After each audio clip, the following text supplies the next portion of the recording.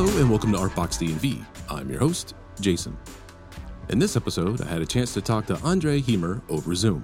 André is an artist out of New Zealand whose work surveys digital media and painting.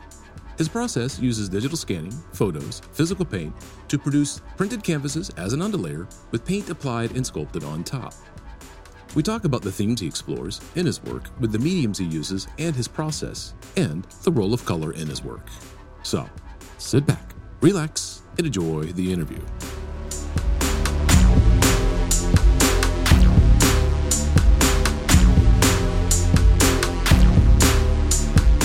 All right, well, I got this machine recording. I got good signal from you, and I'm getting signal from myself. So let's get this guy started. If you could introduce yourself and how you got started in visual arts. Sure. Well, my name is André Hamer. I'm a painter, artist of wearing various hats, I guess. Originally hailing from New Zealand and now based in Vienna in Austria. Basically, I grew up between Australia and New Zealand and did my art school first off in New Zealand and then did a postgrad at the Royal College in London, headed back to New Zealand, and then in the following years kind of worked between a lot of places, did a lot of residencies overseas in Germany and Korea, back in New Zealand, and found myself doing a PhD in Sydney on painting. Oh, wow. Around 2011, I started that. Funnily enough, the same week as there was a large earthquake in New Zealand the same week. And so basically that happened on a Monday and my PhD started on a Friday. So it was this weird life event segue where, it was an end of a chapter, you know? So, yeah, that's earth shattering. Yeah, exactly. And then after my PhD, I basically have lived in Europe for the last, 5-6 years. Also spent a bit of time in the States. So I did a couple of residencies, ISCP in New York, Mass MoCA in Massachusetts. So I've generally been actually in the States, other than COVID and that kind of whole thing. I've been in the States at least once a year, kind of working for 2-3 months at a time. So trying to split the time between sort of Vienna as a base and then going outside to do shows and other projects. Kind of go off script here for a second. Mm-hmm. I want to ask, and this is more of a general question for other people out there listening, is how important are residencies? Because I think they're very important in my opinion. Yeah, super important. You know, that also sounds like a lot of movement and travel and stuff, I guess, too. And I think, you know, being from New Zealand, where you're very aware of your distance from the world at all times, and you're sort of always looking out, and people don't come to you. You kind of have to go to them in that sort of cultural exchange. It was really important from myself as a New Zealander to begin with to sort of get out there and move in the world and have my work seen and, you know, experience other places. And I think, but more generally, as artist practice goes, I think residencies are such a beautiful thing because you meet amazing artists. Actually, that's number one. Yeah. It's not so much about whatever the institutional kudos or the curators or whatever, all that stuff. That doesn't matter so much as like your peer groups and just having new conversations with people. I use them. I did a lot of residencies, especially my sort of late 20s when I had sort of a practice established. I'd finished art school and then I just wanted to go and, you know, explore the world a little more. So for me, they've been amazing. And I haven't done as many these days. I guess I did one at Italy last year, but it's sort of a more casual affair. And I really just wanted to use the landscape and what that opportunity presented for the work itself. It was much more of a procedural kind of thing. And so every residency is different, you know. And then ISCP in New York, I did a few years ago. That's a big institutional beast, and you have curators coming sort of every week, and that's great too. It's just, you know, whatever sort of works for what you want to do with your work, you know. And I actually think that's an important thing to state too. Like, don't do things for what other people think of them. Do things for what you want to do. Amen, brother. You know, of yourself. Exactly. Yeah. Amen. Yeah. All right. So to get back on script, because you were making some kind of suggestions about your process, but what are some of the themes you explore and why?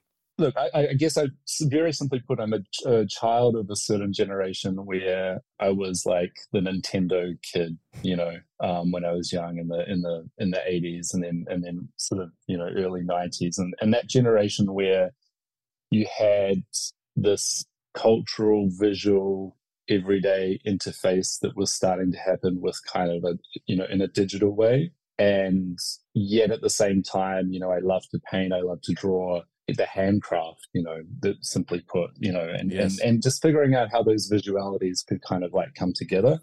And for my practice, I've always been interested in that. And that's sort of been, for me, generationally, like the pertinent issue of my time. And then, in a weird other way, it also related somehow to what I said about New Zealand being so far away. Like this dislocation geographically also corresponded to this dislocation we might have with screen and objecthood and physicality and all that stuff.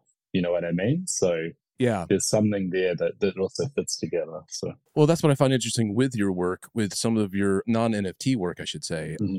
Yeah. That you do have applied physical objects to it. It's just not all flat. It's actual physical 3D dimension added to it. Mm-hmm. And this is a great follow-up question for that, is what mediums do you use and why? So it's pretty broad. So I guess part of my practice that outputs as painting, but in a complicated way with a lot of processes and materialities. Right. And I have a part of my process that's more purely digital in its output, at least. And then I have things that kind of broach, like I have some sculpture that sort of is the link between them sometimes, or, installations that are the links between them. So, but they actually all come from the same processes. It's just the material outcome is a bit different. So basically the starting point for everything I do, at least, at this point in my practice, is I take physical things and phenomenological things. So like the sky, the weather, landscape, all those things, but in real life. And that's the starting point to capture digitally through digital scanners, 2D scanners, 3D scanners, slow photography, film, all those mediums, have them in this digital kind of archive that I then find a way to make into paintings or output into paintings or into sculpture. So I can break that down a little more, but that's the sort of. Well, I was going to say, I'm the kind of person who's going to want you to break it down. Yeah, for sure. But when I learned about your process, one of the first things that came to mind was, it's like, how many scanners does this guy have? Because I got a lot. I got a lot. Just to the left of me in this room is this scanner is one that museums use. I can't actually move. It's on a hydraulic system. I can't move it anywhere other than my apartment because it weighs like 120 kilograms. I don't know what that is in pounds. 120 grams. If you divide that by 3, it's like couple hundred pounds. Yeah, it's not light. I don't know if you can see behind me, I have a letterpress behind me, and amazing. That thing was made in 1897, and it weighs about 80 pounds. So like amazing. I don't move it around a lot. Well, that's a little segue too, actually, because I did my undergrad in printmaking, actually, and then all my postgrad was in painting. So this is probably why I've always been interested in these kind of tools of translation. Technological tools of sort of translation and letterpresses, printing presses, scanners, they're all kind of the same. Yeah, I never thought of it in that term. I see what you're saying. Yeah. That is actually interesting. Yeah. I have a lot of scanners. Some are more portable than others. Some die a slow death as I've put them in a shabby cardboard box too many times around the world. I'm using a lot of more conventional photography now too. So I think what's important to me is not getting trapped in the technology of how you do things too much. And that's fair. It's very easy to use. Maybe, there's something beautiful. Like I think of a musician, maybe they have a synth that they love, and that produces the voice of the sound they want to make. Yeah. And that's amazing. But it can also, at some point, be a drag on trying to think about the next thing or the new thing. And so even if I go back to things I've used before, it's important to interrupt every now and again with some other tool that might just do it a little bit differently. It might be bad, it might be good. I'm not sure what's going to come, but yeah. Well, I was going to say, it's also kind of a discovery. You might find you worked with something for a long time and you moved on to something else and you go back to it and you discover something new from something old and vice versa. Right. So I don't blame you to continue to expand, but like the universe, boom. I had to go there. So yeah, let's let's talk about this process that I am very interested in. So how did your process come about? So the first, actually, funnily enough, I was talking to someone about this on the weekend because they have a home and studio in Tuscany in Italy. And I was doing a residency in Tuscany about 5 years ago now, I would say. And I was thinking about painting histories in Italy and kind of what those cliches were, but the cliches that were important, when you think about it, like light is the biggest thing, light and landscape, and why is that so special, and why have there been so many amazing painters respond to that? And so I thought about it in the context of what I was doing. So basically, I was taking a digital scanner that I brought with me, and basically taking very slow photographs, to put it in the easiest way to understand. Right, like time exposure, right? Yeah, basically that's what a scanner is. It's like a slow time exposure. It's not actually static. It's actually, like, when you think about it, it's just doing sort of a line at a time. So things can be moving and it's capturing it all in a linear way. So right. An image is actually sort of a 10-minute moment, which is kind of cool.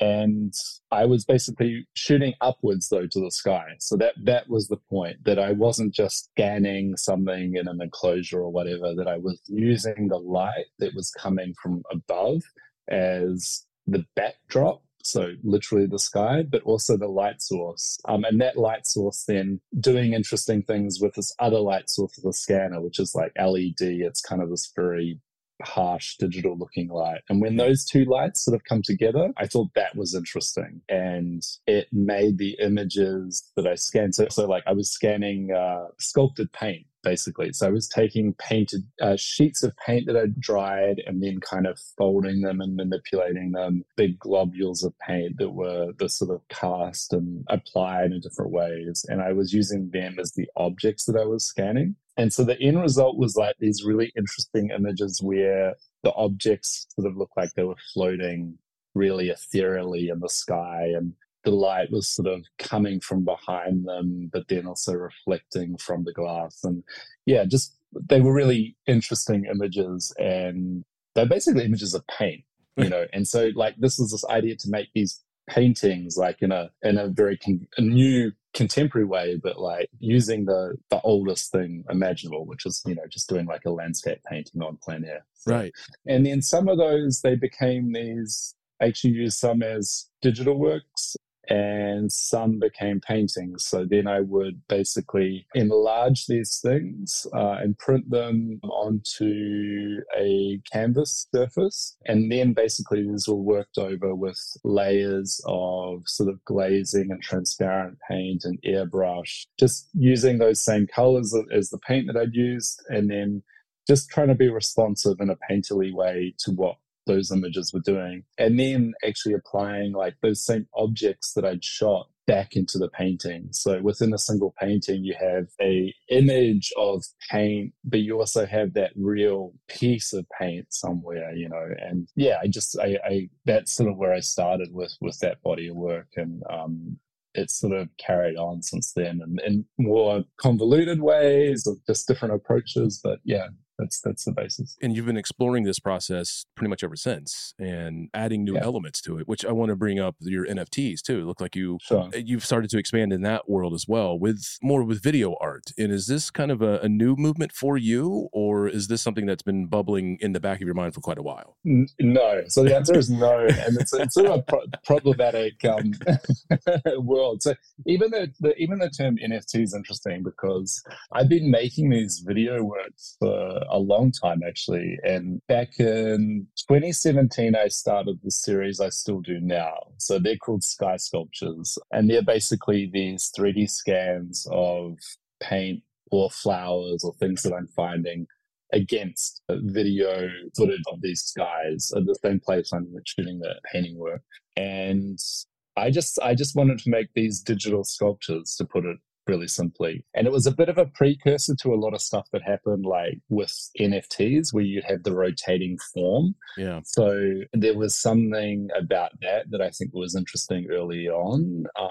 Those video works have become something a little bit different now, because I think a lot of that NFT stuff co-opted that visual language in a way that like I wasn't that interested in. But also for context, I was interested in that world. I ascribed my first video work to Bitcoin on the blockchain in 2015. So that was a long time ago. And I think it was a really interesting thing to do. I also was making different media-based work back then.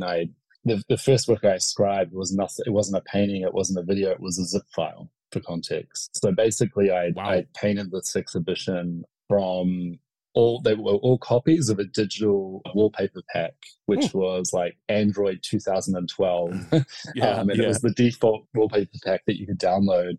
And I'd gone and like painted each of these images individually and then made an exhibition. So I think it was about 12 images in total. And that happened in New Zealand in 2012. And I then documented that work and then zipped them up again in a zip file. So I don't know if people remember what a zip file is, but it's just the thing that you collected a group of images or documents together to make the size of it smaller so you could send it to someone, Well, I was going to say, these kids today, they just use their upload to their Dropboxes and all that. Yeah, no, exactly. There's no more need for a zip file. So I was really interested in media sort of best practices too, because like I said, I'm always interested in that interface between where you have things that are objects in the world and have a physical experience, but then they can also live this other life. The NFT thing specifically, I'm not that interested in. I think I am interested in, but not in the speculative part and not in the speed of all that production of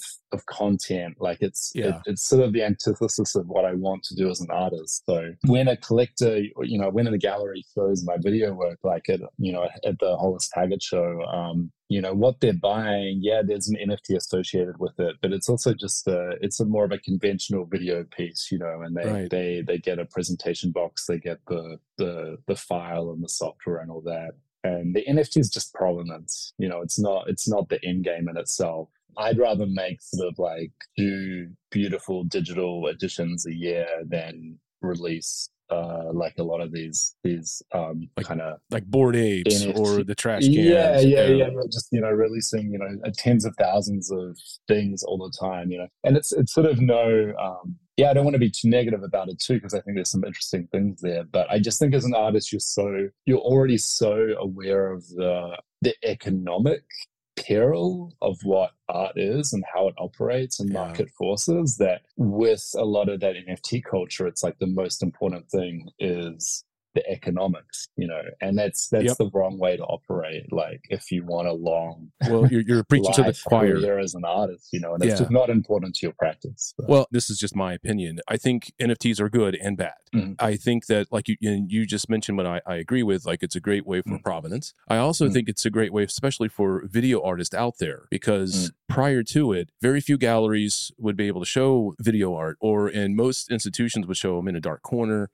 Yeah. And I think having NFTs come about, or crypto stuff, is also exposed video more, and also the accessibility. I mean, if you want to juxtapose to like muralists when they do stuff out in public, NFTs also are that way as well. So it's more exposure. Yeah. But the speculative end of things, I'm not really a big fan of either, because I'm more of an quality than quantity. Because I really have good pieces come out. And like you just said, you may do 1 or 2 a year, where some people do hundreds, and that's their process. I'm not judging that. But sometimes it's good to kind of slow it down and have some good stuff come out. And, exactly. And not try to sit there and produce a bunch of stuff and then start complaining about why you're not making a whole lot of money and the gas fees are going up. But that's another time and discussion right there, right? No, exactly. I mean, look, digital ownership is a really cool thing. I should just, backtrack one thing there. Like, it's not just provenance, it's the fact of being able to own something digitally. So that actually gives form to that thing. And I guess for me, like also, I have the domain sculpture.eth, and that for me is like thinking about these things again as sculpture. Like, how can digital form be sculpture? And that's kind of that's where the interest for me lies. I'm gonna have to think about that one. That's valid. Yeah. Trying to turn the video into a sculpture, because like the one that I did see that you had in the gallery, I love the movement in it, and I guess I can see what you're saying, because it's playing with a lot of space. It looks like, well, in my view of your work, it's like you do play with a lot of space, a lot of background, foreground, and midground, and no, for sure. I know. I mean, just to add to that, like I actually I did a commission up in Ghent for a collector's property. I think just during COVID, actually, it was like right through COVID, and weirdly, there's a video work of that they received actually when they commissioned it. It's like an NFT, but it's a video work of the property and the sculpture, the digital version. But actually, the commission was a large scale sculpture on the property, so it exists there, and that's the thing that actually sort of came first. So it was a flower that I found in Vienna, a peony that was scanned during COVID, and then sort of intersected on itself, and then made into this large stainless steel objects, and then finally it's back as this digital form. So those transactions are the things that I'm interested in. I want to say that you explore a lot in that metaphysical world in some respects. Yeah, that's what I hope. And I think like at the moment there's something interesting about that, just reasserting our relationship to the world in a physical, phenomenological sense, and even a lot of like the video work, the skies, like actually the title of the show at Hollis Taggart, troposphere, it's a word that describes that layer of the atmosphere where everything happens in terms of what we see in terms of weather, right. So all the weather visuality comes from that part of the sky. But often when you get a beautiful sunset, it's because it's a dirty sunset, it's a polluted sunset. Like there's things of that nature too. So I think there's also a play between what's beautiful seemingly and then linking it to something that's also problematic. So, yeah. We do have a lot of environmental problems. I will go there with that. No shortage. Yeah. The other thing that really jumps out at me is the use of color. So, what is the role of color in your work? It's complicated. Because one part is sort of predetermined and it's a choice, and one part is giving the choice up to a third party, which is sort of nature. Right. Okay. So, like when I'm going outside and I'm, let's say, letting light do its thing, and that's a lot of environmental stuff, that I don't actually plan, but I take those images and then I select through them, So it's kind of like I never know what I'm going to get in a certain day and time. And skies all around the world, they look different. Like project in a museum sort of by the water in New Zealand, and I did some shooting on the top of the museum, and then the works that were shown inside, a few weeks later. And those images were such a deep blue because you had the sea right beside you, and it was reflecting sort of up, And then some in LA I did last year, and it was a really incredible light. Like again, a bit like Italy, it has its own special light thing going on, and you get the palm trees and stuff there too, So some of it, there's color there. So that part of it is a bit out of my control, and then what it does to the color of the objects that I'm taking images of, it also alters them, And then just in terms of my choice in color, I really like colors that can also read as material. So when you think about like golds and iridescence and all these kind of things, they are a color, but actually they're not a color you just paint. They're like an interaction of surface and materiality and mica and rock and all those kind of things. And actually when I did a residency at Masamoka, it was an old quarry, that site, and there's a lot of limestone around there and different things. So I actually ground down a whole lot of the rocks that I found in that residency, and I use those pigments, so I do that too, where those pigments then become the material that I'm both shooting, but then they get mixed into the paint as I'm doing the painterly part of the process. Yes, I think I'm interested in that, and I love I love color, and I'm a colorist, and I remember being a kid and having one of those. The brand was Derwent. It was like this pencil brand, and I had like a set of like 72 colors, and I just like rearrange these colors. Like, that's what I did. For me, it's like exposure to color. I just love the mad scientist aspect of it. You know what I mean? Yeah. Yeah. But then, of course, when you go to school, you start learning about color theory. So it takes some of that magic away. As a human, I have different responses to colors. Fun fact is that when people who are manic depressants, actually their worldview, all the color has been desaturated, which I find very interesting. And it's just that psychological of color. And so when I was looking at your work, that's one of the other things that popped out in my mind is even though you might do some serendipitous with color choice, it's also that you are kind of making choices as well. And you just explained that. Yeah. No, for sure. Or understanding colors and how they interact with each other and kind of the psychology of it, because like you said, a lot of your work is kind of bright, not much of it's dark. Even some of the work that you would say was dark work is still rich and vibrant. And I just, that's why I was asking about what kind of role color plays. And I mean, it's just so much to unpack there. I think it's like, I think color is one of those things that people treat it with a bit of simplicity sometimes, but it's actually, it's so complicated to think and talk about, because so many of those choices are like, they're not just a choice about one thing, they're multitudes, it's not a decision you've made now. It's like, it's a decision you made 5 years ago, if that makes sense. Like, no, it does. It's a language of doing and making, and it's responding to place. And I'm not a painter who is responding directly to certain other paintings that people make or through history, but I'm interested in the like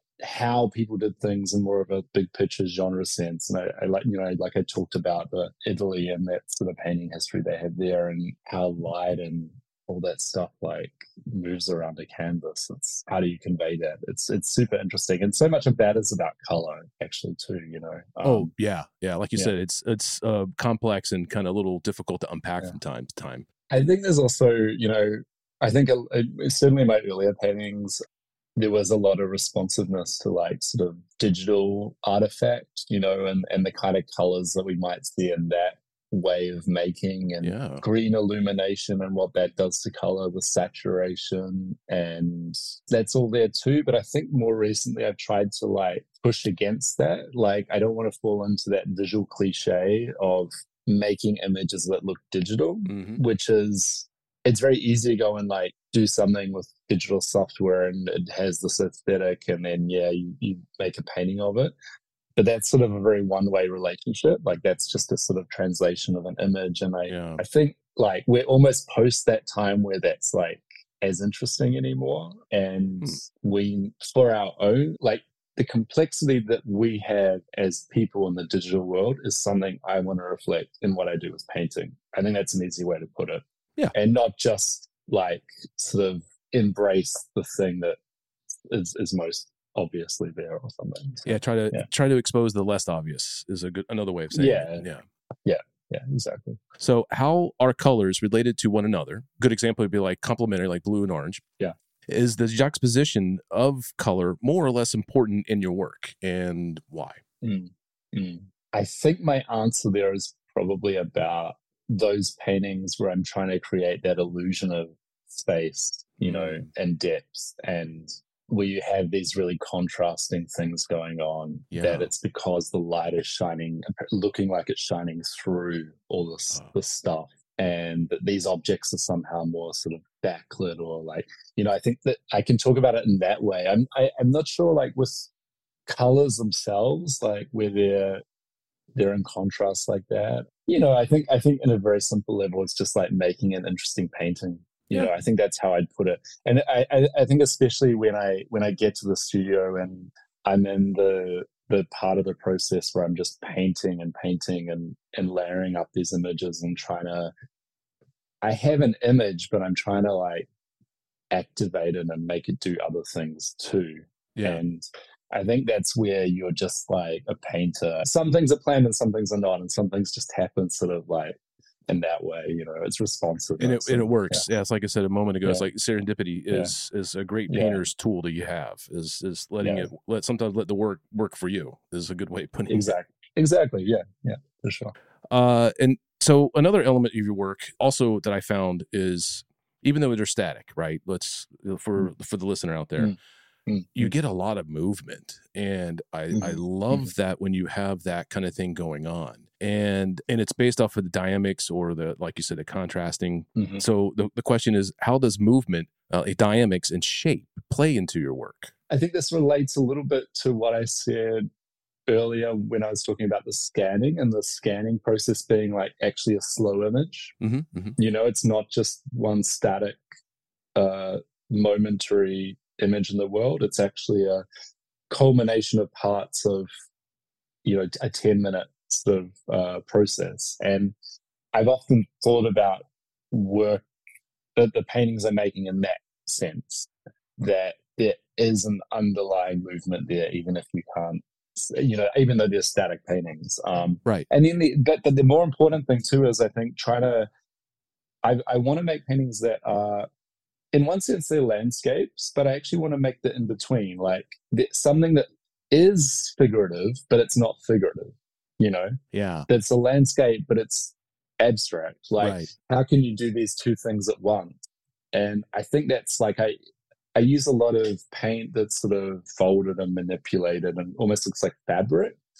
And I think especially when I use that really, it almost looks like cloth or parts of the body or something, and I think that's interesting. It just puts the painting into another genre or between genres in the way that I'm trying to do. So, yeah. Well, once again, I can't help but go and want to say that metaphysical space, it seems like you really love to explore that realm. Yeah, exactly. So, and everything, ultimately everything's a real object in the world, right, too. So it's kind of like abstraction is always a kind of representation of something. Regardless if it's something based off reality or something in your mind. Yeah, exactly. Oh, you know what? That's a great follow-up question. Here we go. Is your work a process of imitating the world around you, or is it a world that's in you? The representation is definitely the word I use, and I that's been the case for a long time. I think all painting is a representation of the world around us, and I think the artist brings their voice to what that is. Like they are obviously the conduit for that. Right. But at its heart, I really believe that painting is always a capturing of moment and place and time and person, of course, of that person. Right. And that's why it's so awesome, because it sort of like always renews itself. It always captures the zeitgeist. Even if you're making a painting that doesn't necessarily look like it's trying to, like it could just be a portrait of someone, but it still tells you about time and place in some way. And I don't know. For me, that's also what I'm trying to do, obviously in a more abstract way. But the things that I bring to it, it's just, I think, like I maybe said at the start, there's this generational perspective that you have on things that I think all artists have. And I think it's good to embrace that. I think, at art school, I think sometimes you there's people you look up to in the world that are like making art in a certain way, making music in a certain way, and you want to sort of copy them and do something like they're doing. But actually a lot of that sort of fool's gold, because there's sort of a generation on, and all those experiences that they had inform the music that they made, inform the art that they made, and you kind of have to find your own voice and way in the world from your experience. So I was joking earlier about childhood trauma, but that's another example of something. for sure. That is, all that stuff is like inescapable. Somehow. It does feed into your work, and you said, it could be easily generational. Like a lot of the new artists that are out there now are definitely being more responsive to internet stuff. Just to kind of oversimplify it. And coming from an age and time where I was able to touch grass, as they say, and sometimes missing touching grass, it does show a reflection of and through your work. I would definitely agree with that. So what is something that people don't understand about your work?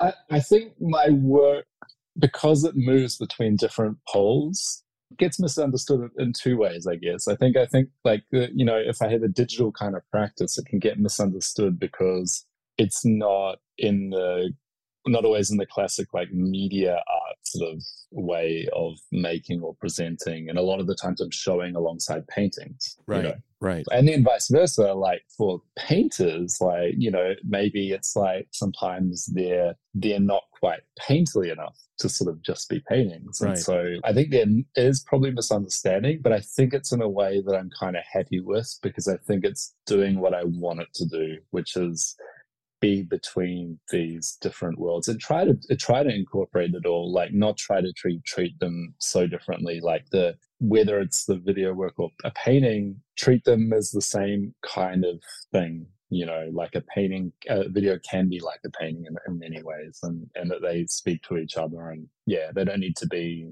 divorced from each other. Yeah, like you said, there should be kind of a unification, right? Not a separation. Yeah. And I can see what you mean. What I think, speaking about NFT culture, that's the big problem with NFT culture. It's all in the name. Yeah. That a lot of big proponents of that call themselves like NFT artists, and I found that's so problematic. You're just an artist, I'm raising my hand. I agree. I wholeheartedly agree with you, sir, and I will fight anyone about that. You're doing a disservice to yourself, I think, if you just think that that's it. And I agree. I know a lot of great media artists who have been doing work like that for a long time, and they release NFTs, and they would say, "Yeah, I'm just, I'm an artist." It's all just another genre to explore. And so, what's next for you? What's the next projects and shows and etc. that you got coming up? So I opened a show in Berlin last week called Birch, Maple, Oak, Post, Rococo. It's a bit of a tongue twister.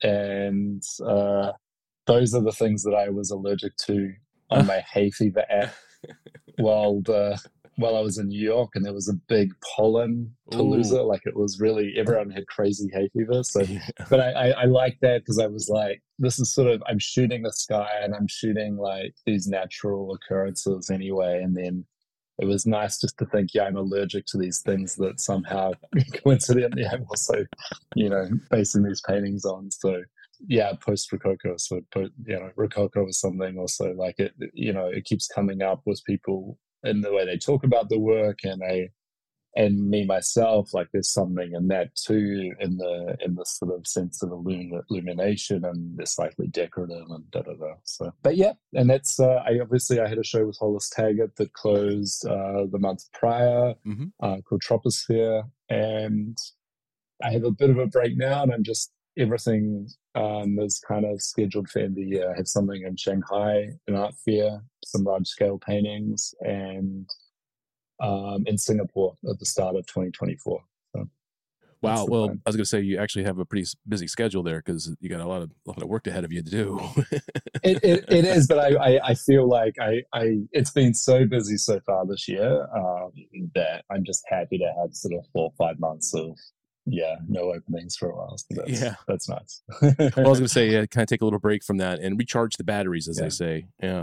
Just get some headspace and time to think about the work is as like crucial as the making of the work, I think. So it's rarely said, but very true. You're correct. Sometimes you need to have that little D time or the downtime to kind of reflect on what you do and why you do it and how you do it.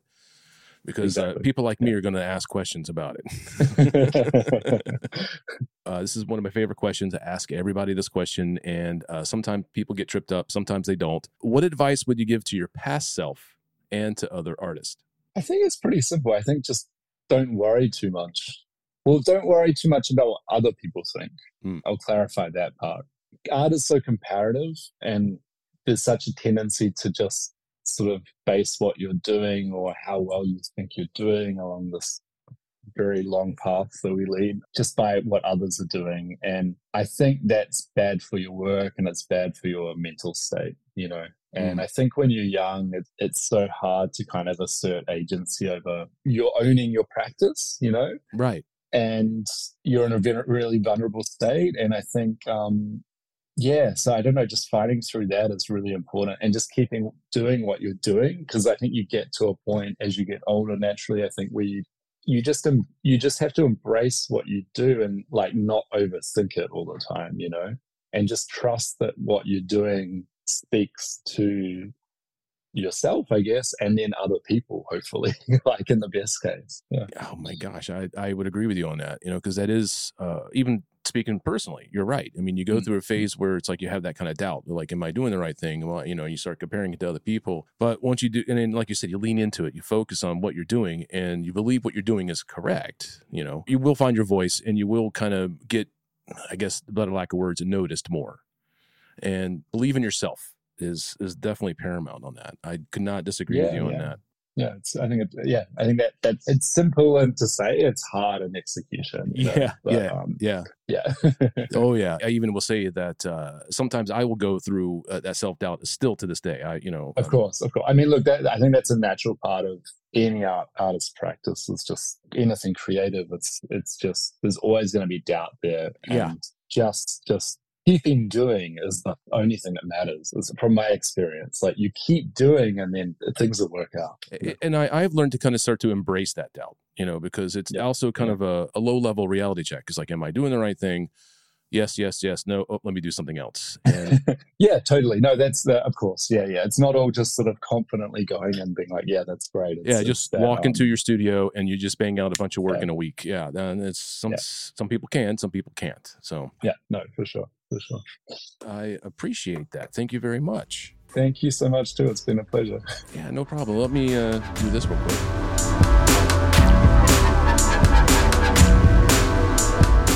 I want to say thank you to André for taking the time to do the interview. To learn more about André's work, go to his Instagram at André Hummer, all one word. To hear past episodes of Artbox, go to the website at artboxdnv.com. And don't forget, ArtboxDNV is on Instagram at ArtboxDNV. Until next time, thank you for listening.